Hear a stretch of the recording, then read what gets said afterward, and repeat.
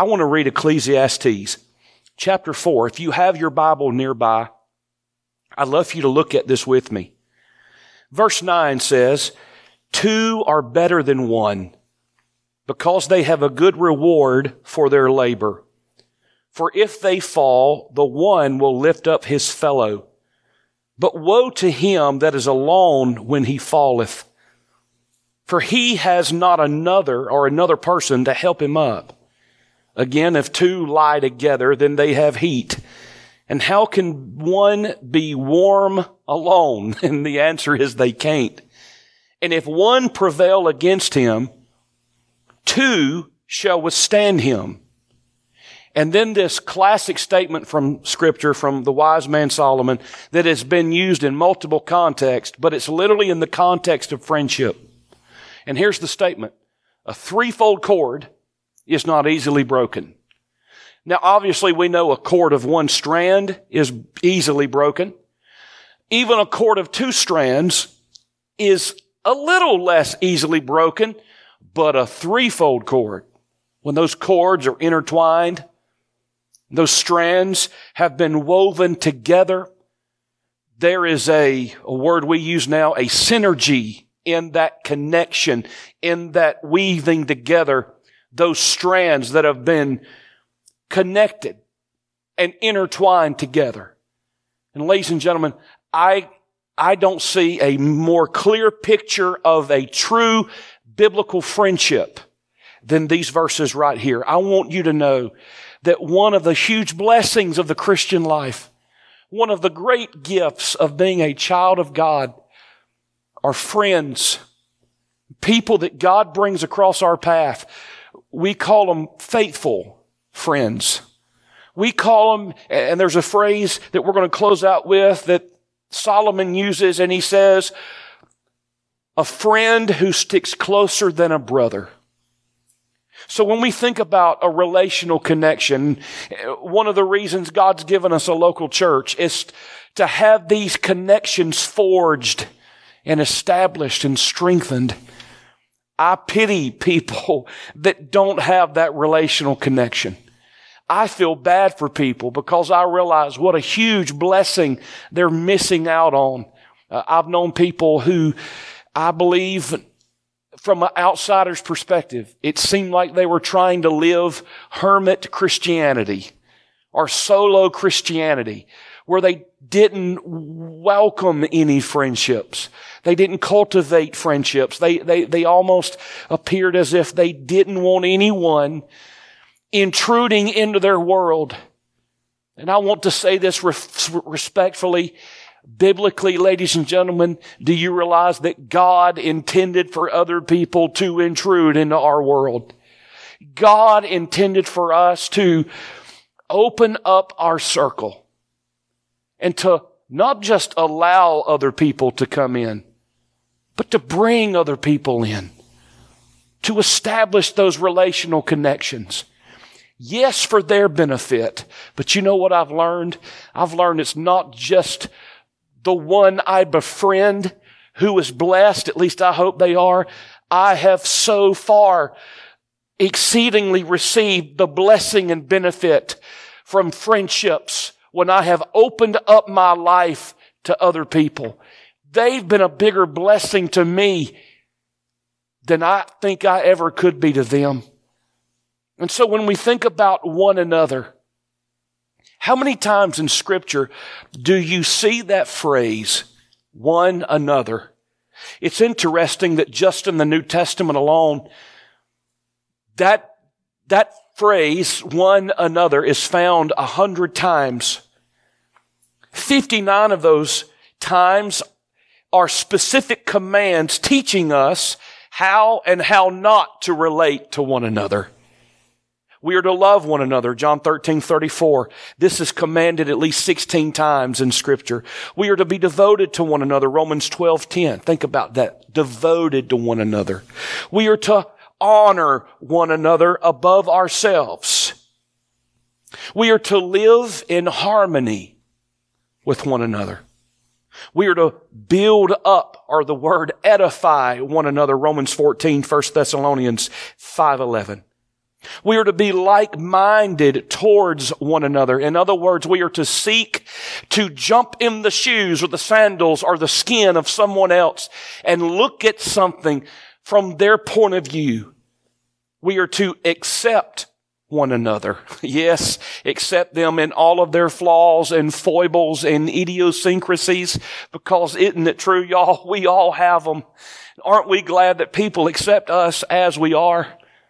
That's the kind of friendship and reception we are to give to one another. We are to admonish one another. In other words, we are to verbally challenge and encourage one another. We are to greet one another.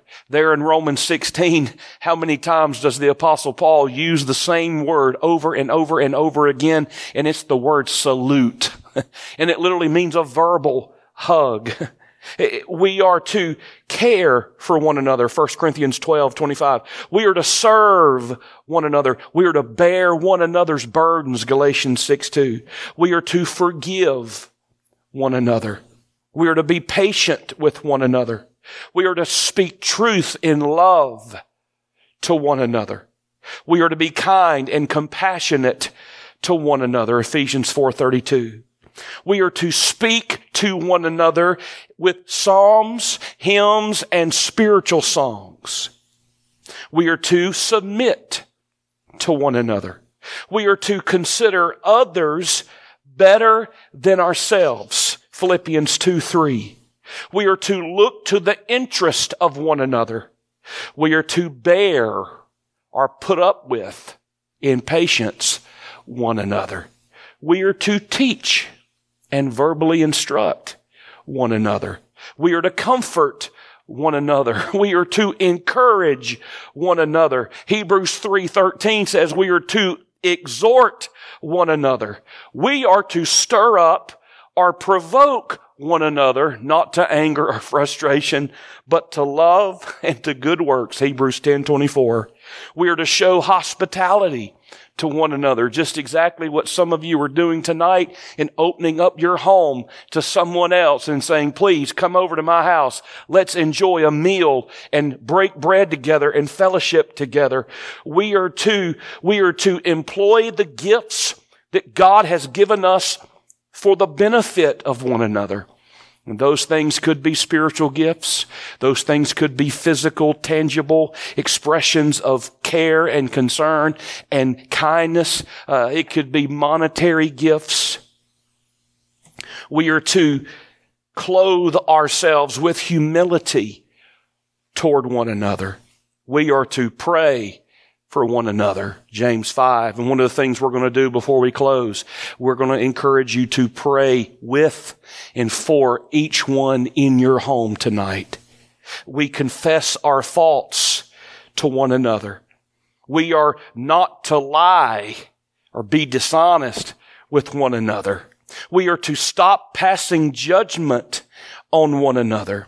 We are to, the scripture says, if we keep on biting and devouring one another with our words, God said in Galatians 5:15, we will be destroyed by each other. And then he says, let us not become conceited, provoking and envying one another. Galatians 5:26. And then he says, do not slander one another. James 4:11. And then in James 5:9, he says, do not grumble or complain against one another. We do all this because in a real sense, ladies and gentlemen, we are members of one another. Romans 12:5, Ephesians 4:25. We are joined to one another in one body, that being the body of the Lord Jesus Christ. We are brothers and sisters. It matters not what background, what ethnicity, what socioeconomic diversity we have from one another. We are one in Christ. And God says, I've raised my people up to show to this world what one body looks like. Praise God for relational connection that we have with one another. So as we close, do you understand what is being said by these commands and this admonition? It means we need one another. I need you. As bad as this sounds, you need me. And we need one another. We need one another's support. Support means, it means I say to you, I'm here to help hold you up. We need one another's accountability. Accountability says, I'm here to help you do right. We need one another's prayer. Prayer says, I'm here to bring you, your name, and your needs before the Father in heaven. And then we need one another's friendship. And true friendship says that I am here for you when the rest of the world walks out. Do you see the common denominator in those four elements and those four statements? I'm here. I'm here. I'm here for you, and we're here for one another. Proverbs 17:17 says, a friend loves at all times, and a brother is born for adversity. And then Proverbs 18:24, a man that has friends must show himself friendly. And there is that friend that sticks closer than a brother. And can I tell you, friend, I'm glad I know who the ultimate fulfillment of that statement is. That's the Lord Jesus Christ. If you're viewing tonight and you do not know the Lord Jesus as your Savior, I beg you right now to say yes to Him. Tonight, if you are saved, you are surrounded right now by others. And I want to beg you and I want to exhort you in the name of Jesus. Let's, as one mighty army, not just in these days of uncertainty, not just in this time when we are out of pocket relationally, but all moving forward and for the rest of our lives, let's be as intentional as this book is about connecting relationally with others that God has brought across our path. I encourage you right now, you have a time of prayer right there in your home with whoever is with you. And may God help us in these days to rise to the occasion as the church of the living God. I love you. God bless you. We'll talk to you soon.